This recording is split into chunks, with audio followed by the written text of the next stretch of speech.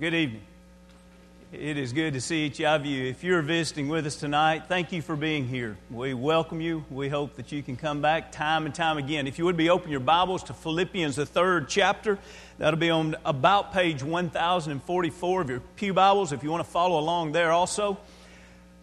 We are glad to see our young people back that were away this weekend. We are thankful to have young people that want to be a part of weekends where they can be spiritually uplifted. And we're thankful for all the adults that were a part of that and the great good that came about and the growth that surely can take place because of this past weekend.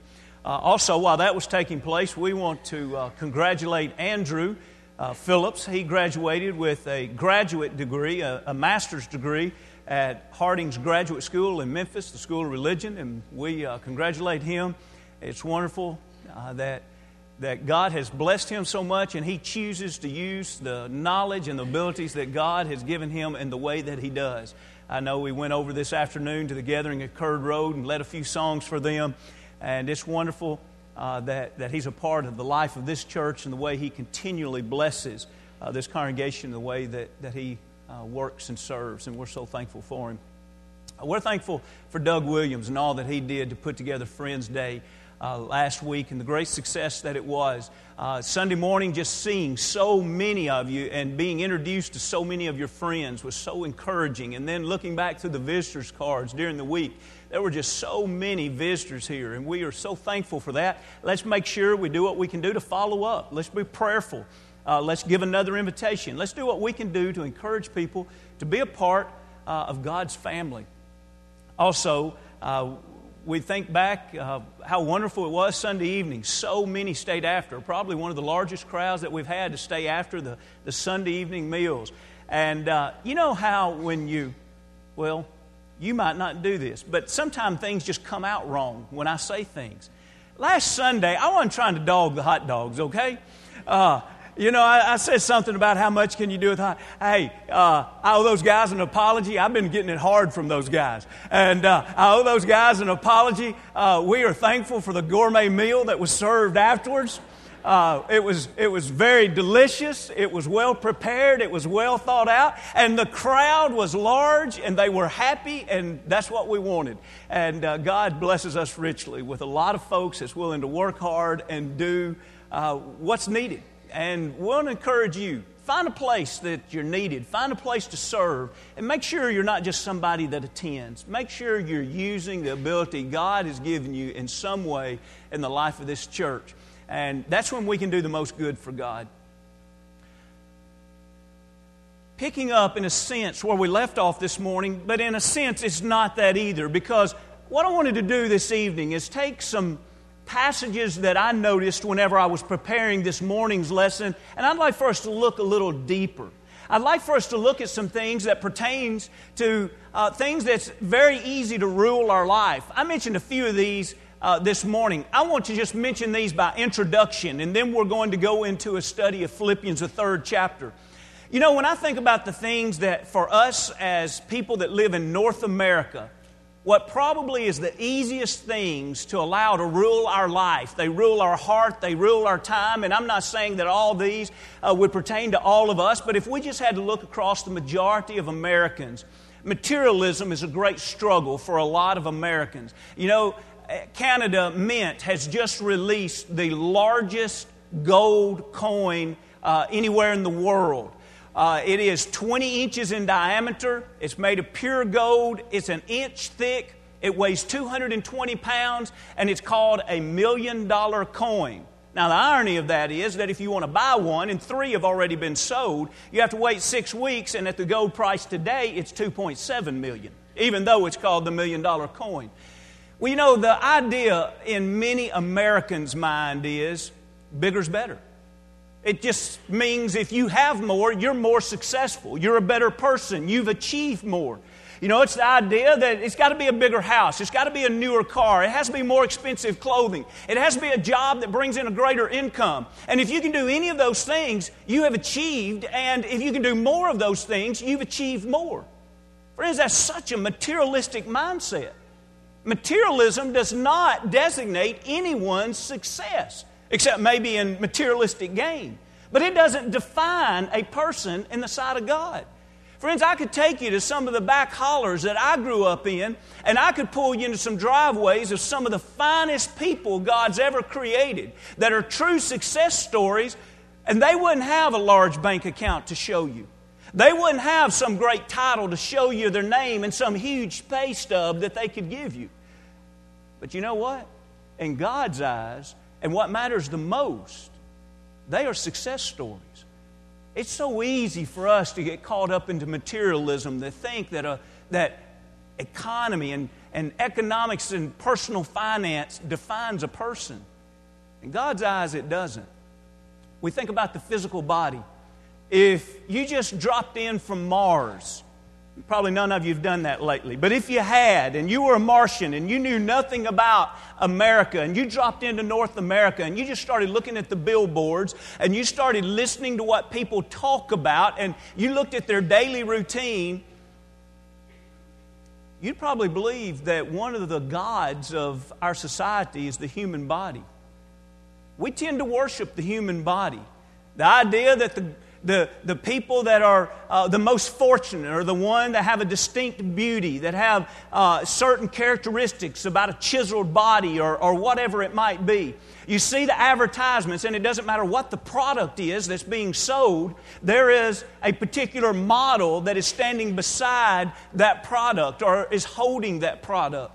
And when you look at all the workout gyms, they seem to almost outnumber churches today. When you listen to what people do in their regular schedules, how often do you hear somebody say, well, just after I read my Bible today, I'll meet you at such and such? You probably haven't heard that lately. But keep your ears open. You'll hear somebody say, when I leave the gym, I'll meet you. Why? Because we place as a society a huge emphasis on the body.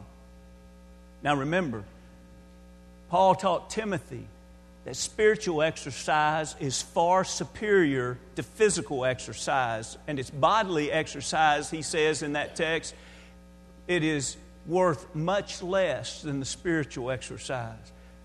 But we struggle with that because our society struggles with it.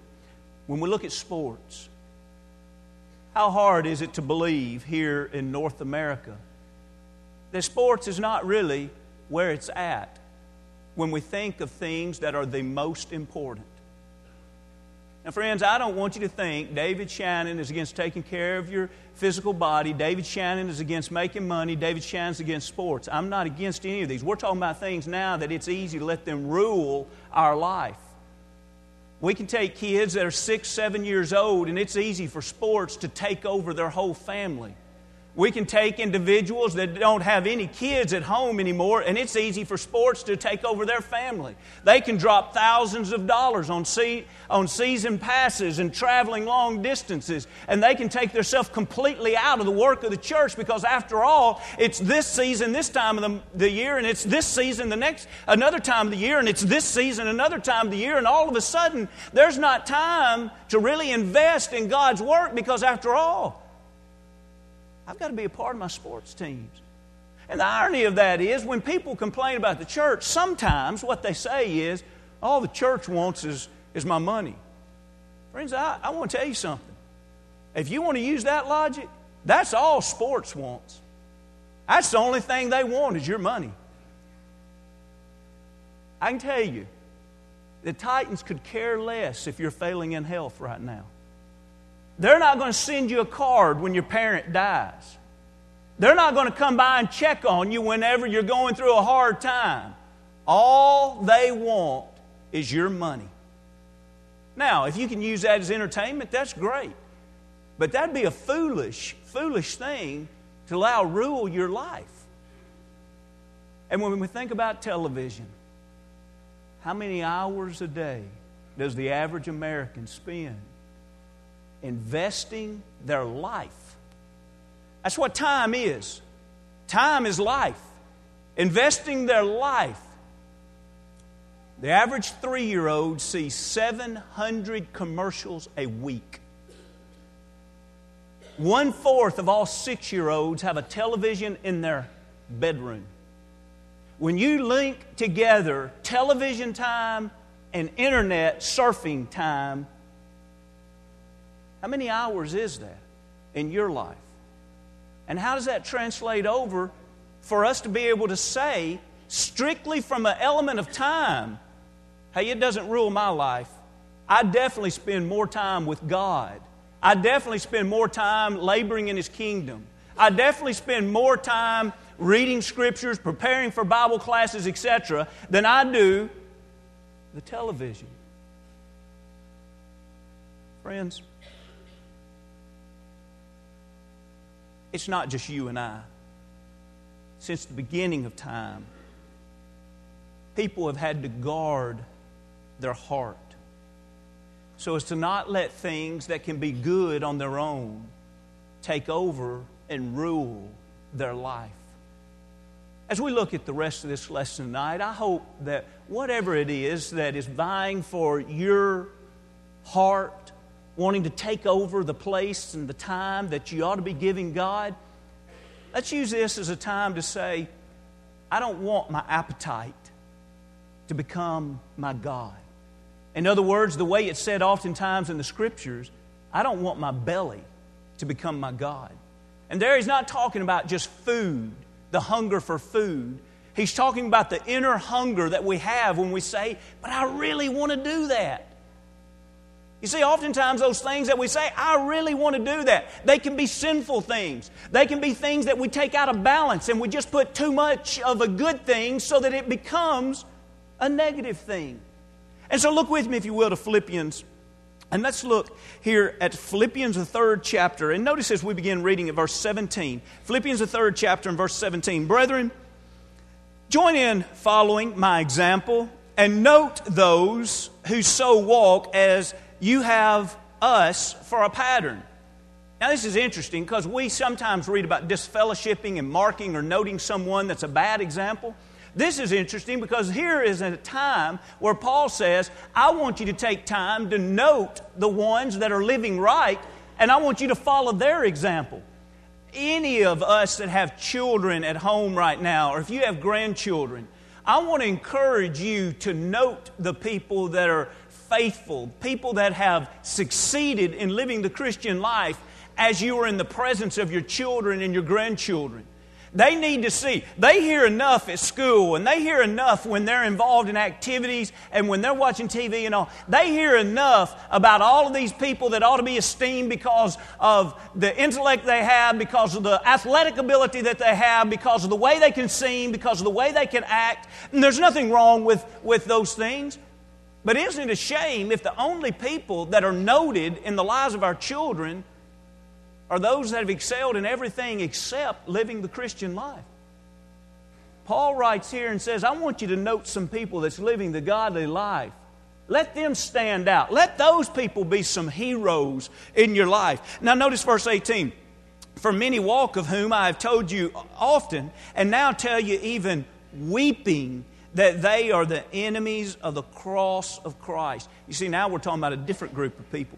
17, he talks about those that are living the Christian life. 18, now with tears in his eyes, he says, but I also have to tell you. He's talking about those that apparently are religious. Those that would be in the mix of the church. But the problem is, they're not really Christians. They're enemies of the cross. Now notice what they're guilty of in verse 19. Keep noticing the word whose or who. Whose end is destruction. Whose God is their belly.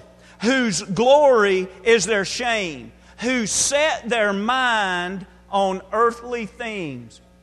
So you see, he says, I want to tell you about the people whose God is their belly. Well, we know the end of those people. The end of those people is going to be destruction. But note back how their mind works. When he talks about their mind, he says they set their mind on earthly things. And then when it comes to glorying, things that ought to blush, they ought to be ashamed about. They're not. They're glorying in this. They're bragging in this. And the end of that is destruction. Now notice how all this fits together again. Who are these people? When their inner self becomes their God, they're going to think only about temporal and earthly things, and things that are wrong, they're going to glory and brag about them. The end in eternally is destruction. Do you remember, and I'm just going to read this very quickly, but I want to remind you of a passage. When I read that, I couldn't help but think about Jeremiah, the 6th chapter. In Jeremiah, the 6th chapter, this was when the destruction of the north was coming in. And notice as I begin reading at 13, he says, because from the least of them even to the greatest of them, everyone is given to covetousness. And from the prophets even to the priest, everyone deals falsely. You see the setting? He says everybody's become covetous. Even the religious leaders are dealing falsely with each other. Everybody has become bad. But notice what they do. In the midst of their bad, they say, they have also healed the hurt of my people slightly, saying, peace, peace, where there is no peace. You see that? Oh, it's not really that bad. Things are really good. We're covetous. We're dealing dishonestly with each other, but we're doing all right. We're doing good. Jeremiah writes and says it's not good. It's not good at all. And so here is where he says, were they ashamed when they had committed abomination? No. They were not at all ashamed, nor did they know how to blush. Therefore they shall fall among those who fall, and at the time I punish them, they shall be cast down, says the Lord. Let's see if we can work through this. Who is it when their God is their belly? It's people that have earthly thoughts. What's covetousness? That's an earthly thought. What's dealing in a wrong or sinful manner with others? That's an earthly thought. Now, they ought to be ashamed of that. Were they? No. They were glorying in the fact that they were doing wrong by saying, peace, peace, everything is good. Even says here, they did not know how to blush. They no longer had a conscience that felt guilty so that they would blush, believing their wrong was completely justified. What was the end? You remember the end in Philippians is destruction, and that's what he says here. The end, the fall of them, is going to be destruction. Now, as we go back to our Philippians, the 3rd chapter, I'd like for you to notice on this next slide, note again in verse 19, which we've already read, whose God is their belly. Now, that word there for belly is interesting because it is a word, if you'll notice there, koilia and koilia. Notice the definition, a cavity, the abdomen, by implication, the matrix. In other words, a place that something originates and grows from. Figuratively, it's the heart, the belly, the womb. But now note, that's figuratively. In other words, that's not the usual word for heart or womb or belly. It's figurative speaking here. So when he says their God is their belly, what is he saying? He's literally saying there's an inner cavity within man where man's desires flow, and man wants his way, an appetite, a desire. We usually call that the carnal nature. He says, these people are hung up on what is the inner desire. You know, a way this is so well described that we can understand easily is in Jeremiah, the 10th chapter, verse 23. You remember this verse? O Lord, I know that the way of man is, notice this, not in himself. It is not in man who walks to direct his own steps. You see what Jeremiah is saying? We can't look within ourselves and find the way to live. Hinduism, aspects of yoga, the New Age movement, and almost every new religion that you hear of where we say, that's kind of far out. Many of the positive thinking groups, you know what they teach? That your God can be your belly. They won't say it in those words, but that's what they're saying. Look within you. Find within you the power. Find within you the strength.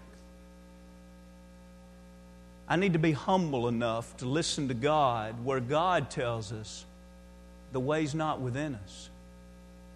Not naturally. That can be within us when we learn God's way and we place that within our heart. But friends, if I think I'm just going to sit and meditate by my own human wisdom and I'm going to figure out the right way to live, I'm going to figure out the right way to serve God or the right way to worship God, I'm fooling myself. Really, I'm guilty of what he teaches at one time of being self-willed worship, where really it's an effort to worship God, but it's really just what I want to do. Now, how familiar does that sound today? Where people say, oh, I love when we do this in worship. It makes me feel so good. I want us to start doing this. I want us to practice this. What are we supposed to do in worship? What we will? What feels good to us? What seems significant to us? It's not within us to figure out how to worship. Well, what should we do? Go back and see what God asks of worship. As we think about this, I'd like for you to see two other passages where belly is used in this same sense, just to help us get some groundwork as we dig a little deeper tonight, and then we'll extend an invitation. Look with me, if you will, to Romans the 16th chapter. In Romans the 16th chapter, look in verse 17 through 19. Now, this is just the opposite of what we read a while ago when he was noting someone that was living the Christian life. Now, he says, I want you to note someone that's not. Look at verse 17, Romans 16, 17. Now, I urge you, brethren, note those who cause divisions and offenses contrary to the doctrine which you learned, and avoid them. For those who are such do not serve our Lord Jesus Christ, but their own belly, and by smooth words and flattery speech deceive the hearts of the simple.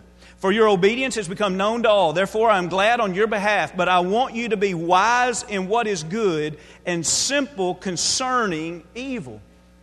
What was the warning here? You saw it in the middle verse that we read there. The warning was he's saying, look, there's some people that their God is their belly. They serve an inner desire. They don't look and say, God, I want your will to be done in my life. How am I going to interact with my neighbors? I want God's will to be done. How am I going to worship? I want God's will to be done. When it comes to the doctrine of the church, the doctrine of salvation, I want God's will to be done. Can we say that in every aspect of our life? Or do we find ourselves constantly saying, I feel God would want me?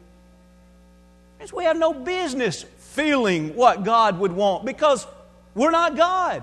And the feelings of God are not within us.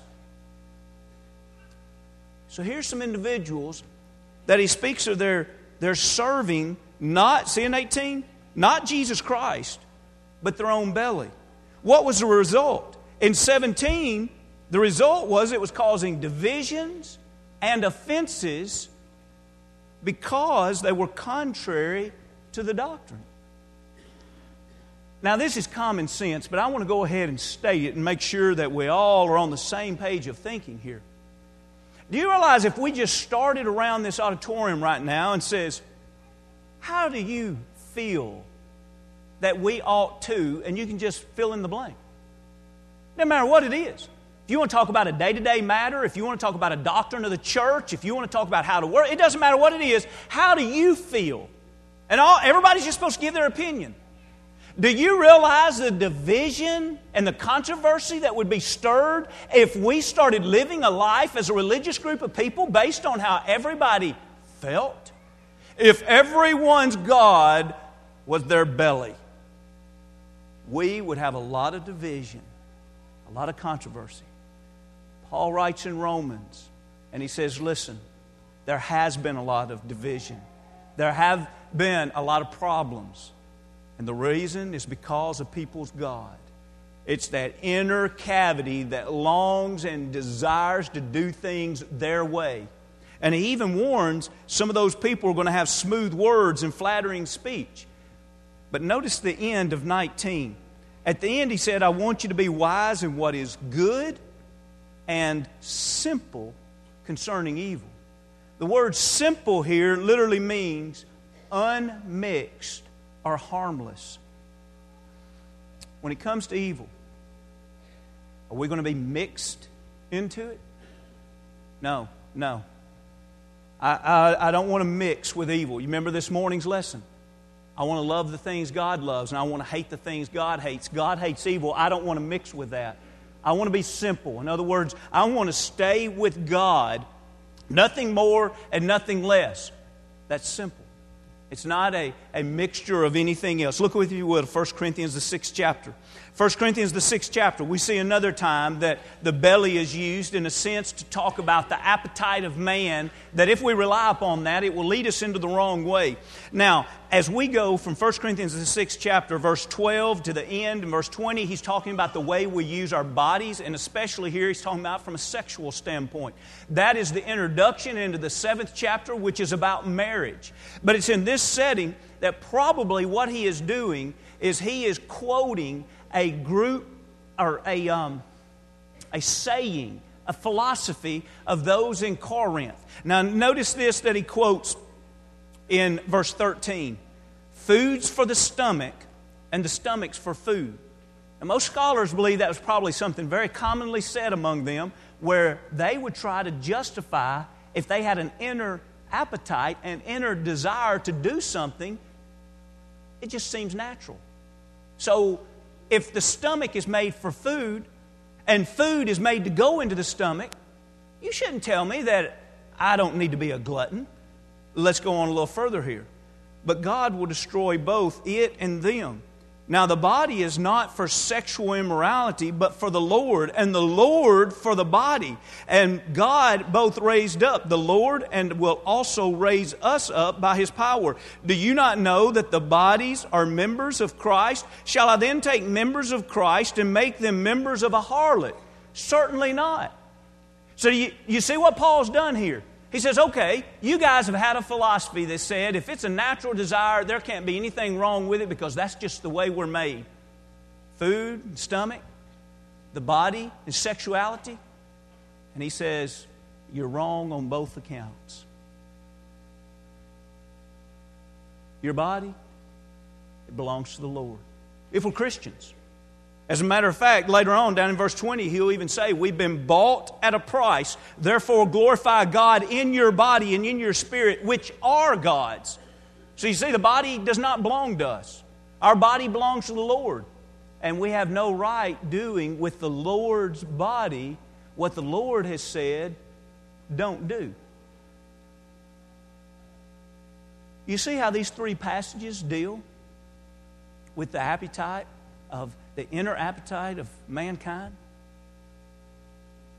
I need to believe, I need to understand, I need to be convicted tonight of this simple truth. Simply because I long for something does not make it right, does not make it good. And the difference in being a child of God and one whose God is their belly is me being willing to submit my will, my decision. In other words, my desire at a moment might be carnal, but my will, my decision is, that doesn't matter. I want to do what God's will is. Now, when we understand that, then we understand the very purpose for which we're made. In other words, we're not made to fulfill every desire that runs through our mind. We're made to fulfill the purpose for which God's created us. Tonight, what rules your life? Can you say beyond any shadow of a doubt, God rules my life? Here's the wonderful thing. God wants to rule our life, and His way is best. His way protects us. His way offers what is righteous and what is best. His way offers protection on this earth, and it offers rewards for eternity. And when I decide to do things my way, it ends up being carnal. It ends up being shameful. It ends up being destructive. Tonight, have you put your hands, have you put your life, have you put your heart in God's hands? If you are a believer that Jesus Christ is the Son of God and you're willing to repent and turn away from sins and you're not ashamed of the Lord, you're willing to confess before men that Jesus Christ is the Son of God, won't you tonight be baptized into Christ for the remission of those sins? when you come up out of that water, you will have placed your life in God's hands. It's in that watery grave that God takes away the guilt of sin. It's in that watery grave where we're putting to death the old self-will and the sinful self, and we're saying to God, I want you to be my God. I want you to have your way in my life. And maybe there's someone here tonight that since you've been baptized into Christ, God hasn't had His way in your life. You've been living by an appetite that's carnal, not eternal. There's not a person here perfect. But let's make sure that we all leave here forgiven. And if we can help you in any way, come as we stand and as we sing.